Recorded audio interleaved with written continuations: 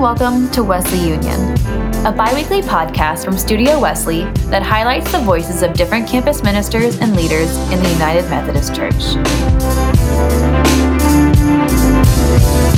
Today we'll be hearing from Derek Scott, Executive Director of Campus to City Wesley Foundation in Jacksonville, Florida.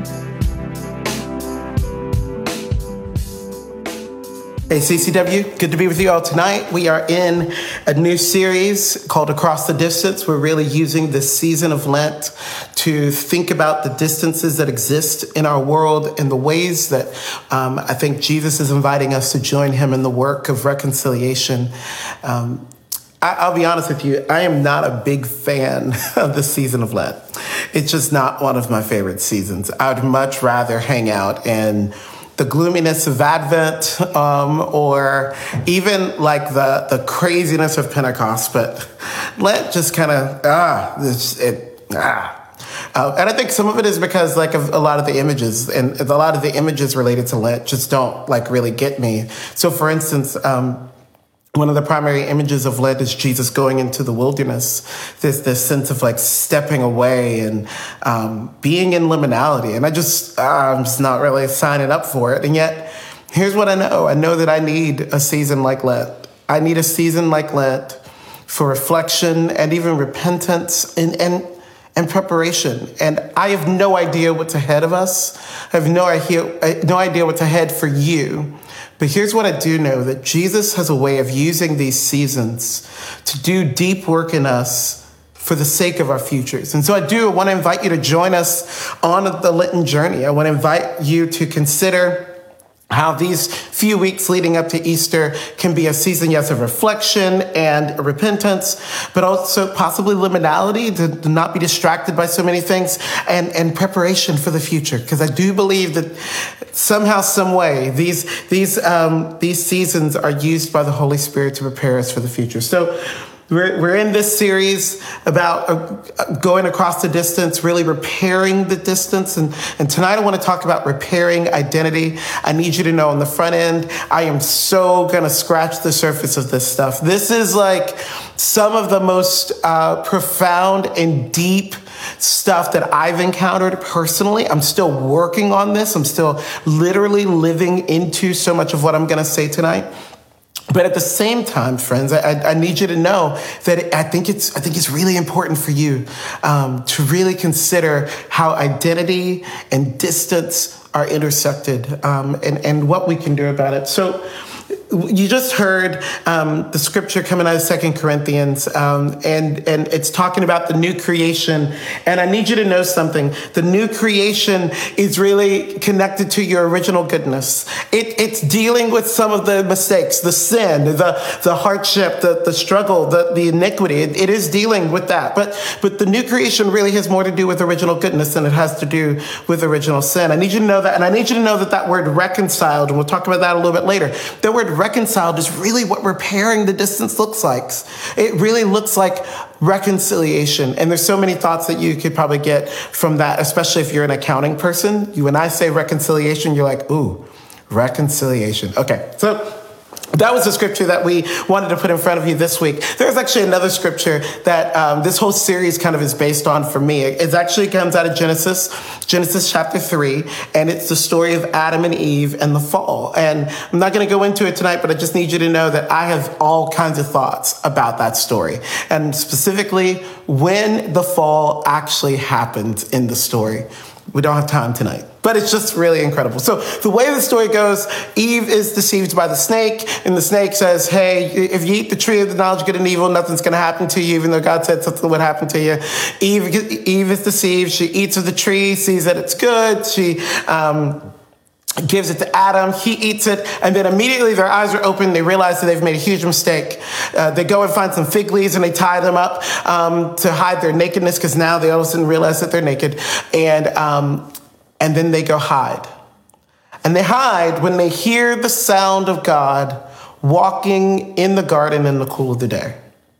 They hear God coming towards them, and they hide. And one question I ask about the story is, why'd they hide?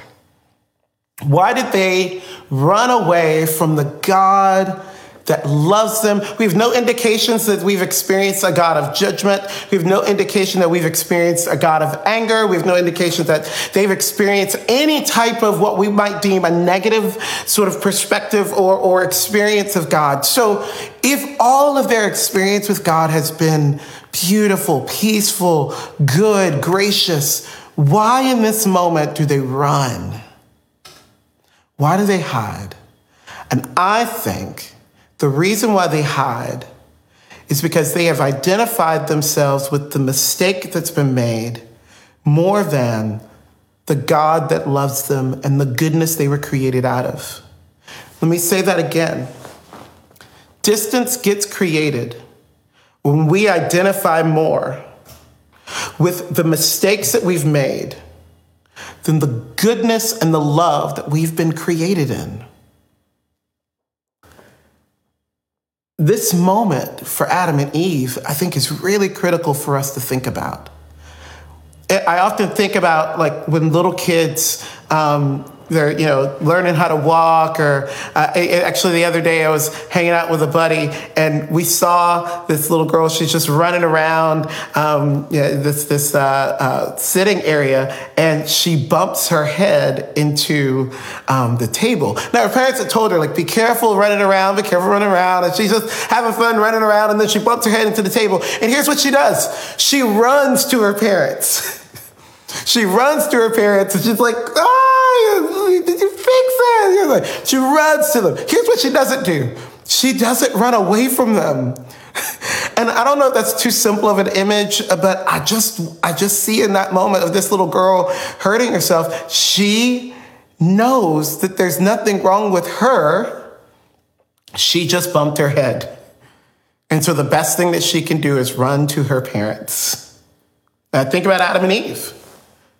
I wonder if the reason why they run and hide behind that tree is because all of a sudden they think something's wrong with them. Something's innately wrong with them, and that's why they chose the fruit of the tree of the knowledge of good and evil, because something's wrong with them. And so now here comes God. Nothing's wrong with God, but something's wrong with me. And so I got to get away from God because God's amazing, perfect, holy, and I am innately sinful. Are you picking this up? There's a distance that gets created on the inside of Adam and Eve. They have disconnected from their true self and are now identified with a false self that says they are flawed. They are the mistake. They are sinful, so they have got to hide. Friends, I believe that signs of a disconnected self include shame and blame and self-rejection, and I would even say at times self-deprecation. There's moments where we're joking about ourselves and we make these comments about it's not, I'm this stupid person who just shows up, or I'm this goofy person, or I'm this and all these sort of throwaway statements we make about ourselves. And I wonder if those statements are actually coming from a place of distance, a place of disconnect, an identity with the false self. An identity that is more rooted in the mistakes that we've made and the suffering we've experienced than the goodness and the love that we were created in. And so my goal this season, got 3 of them. And the first goal is to disturb you about the distance. I really want to disturb you about this distance because I don't think it's good for us to be okay and comfortable with being more identified with the false self. I don't think it's good for us to be disconnected from our true self, our true original goodness, our true good, loving nature that was given to us by God. I don't think that's good. And some of us have lived way too long being more identified with the false self. I want to give you an example personally in my life. So just to be honest with you, in my 20s and early 30s, I made a ton of mistakes with my finances. And when I say a ton of mistakes, like mistakes that I'm still paying for, I'll be paying for a while. I made a lot of mistakes with my finances. And y'all, somewhere in the midst of it all, I became so identified with this idea that I suck at making sound financial decisions. And it's not, I made a mistake. Something's wrong with me. Something's wrong with the way I make the way that I even reason. It's in me. So it's not just I made a mistake or I made a few mistakes. No, it's like something's wrong with me. And here's where it sort of comes out. So I'm hanging out with a buddy. It's actually the same buddy that I was hanging out when I saw the little girl dancing around and then she bumped her head. Same buddy. So we started talking about, there's a sound there. Sorry, and I got distracted. And it's gone. Good. So I'm with my buddy, and he asked me some random question about finances and stuff, and I'm like, ooh, I don't really want to talk about that. And y'all, I can feel it. I can feel myself being like Adam and Eve in that moment, running behind a tree and not wanting my buddy to see anything around my finances. And here's the thing that was really, really tough for me.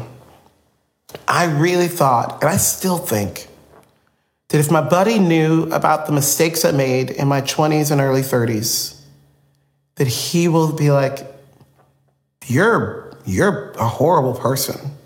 You're a flawed person. I really do think this. And you have that moment too, right? Where someone asks you a question that requires you to be vulnerable, it requires you to expose yourself. And you're like, if I tell them the truth, they're gonna think something's wrong with me. And then if we go a few layers down, I actually think something's wrong with me. And I'm not really ready for this person to confirm that, but inside I've already confirmed it. I didn't want to tell my buddy who loves me, my buddy who I trust, my buddy who's actually really good at finances and has actual experience in helping people work through their finances. I didn't even want to tell him because I was so afraid that someone like that would see me in all of my mistakes that I've made financially and would make a determination about who I am, not something I did. So often, friends, that when we are more identified with our mistakes and we hide, we end up not getting the help that we need. We end up losing out on all that's available to us. So let me ask you this question. Again, this is me trying to disturb you about this distance, this internal distance where we identify more with our false self, identify more with our mistakes, identify more with a nature that isn't rooted in our original goodness. That's where identity seems to be landing instead of in the identity of we've been created in the goodness of God, the beloved. We are the beloved. God, Holy Spirit is literally screaming it over us. You are the beloved. We have less identification there and more identification in I made really, really awful decisions in my 20s and 30s around my finances. Let me ask you this question. When something goes wrong,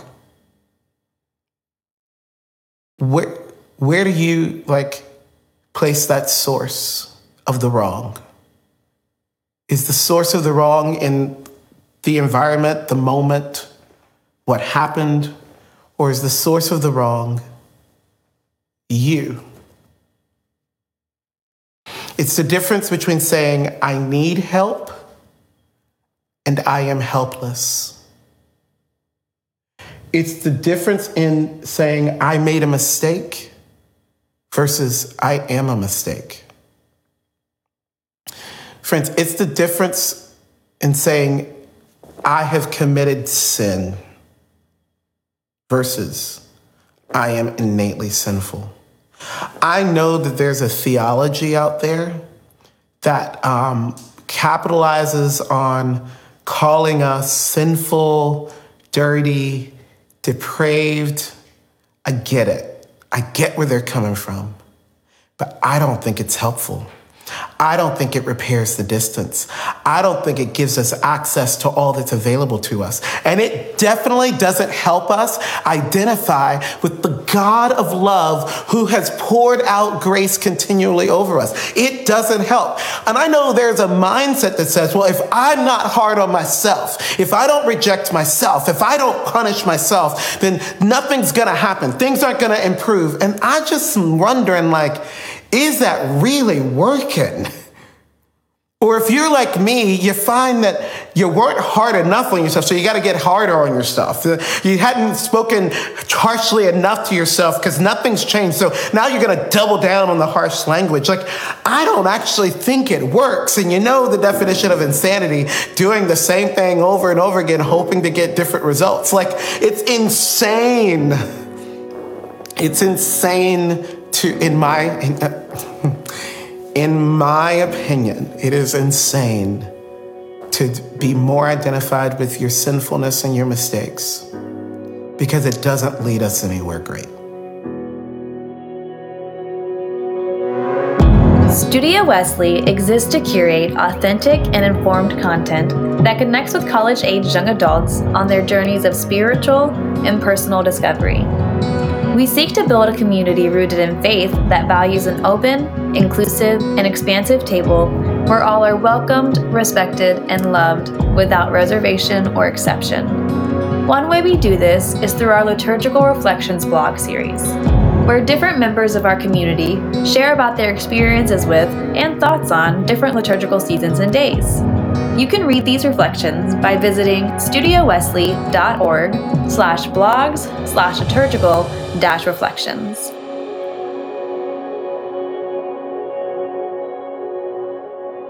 One of the reasons I know this is because of Jesus, and that's the second thing I'm here to do. I'm here to tell you that Jesus has made a way. So yes, it's a little bit depressing, and yes, when I'm here to disturb you about the distance, yeah, it gets a little bright sadness, okay? It's like, oh, okay, oh gosh, like, yeah. And then here comes the second point that I'll always try to make is that Jesus really has made a way. And this is where I just go directly to text, the text that was already read, but I want to read it again because it's in light of all that I just said about the internal distance, the human disconnect within ourselves, the identity with the false self, that I think these words from Paul really begin to lean in here. So I start at verse 17, and this is 2 Corinthians chapter 5.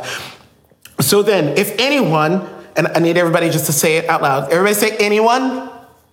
One more time, say anyone.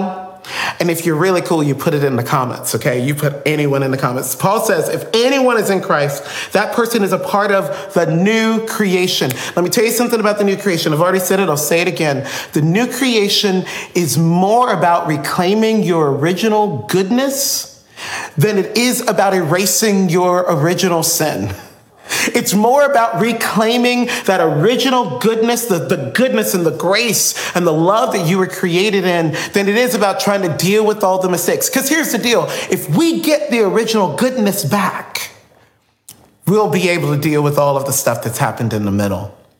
Yes, friends, anyone who is in Christ, that person is a part of the new creation, the new thing that God wants to do, which is just a reclaiming of the original goodness that we were given. It goes on to say the old things have gone away. Look, new things have arrived. And if you are more identified with the false self, you don't get most of those new things. You don't see those new things. You're hiding from the God who's bringing the new things because you're so identified with the false self.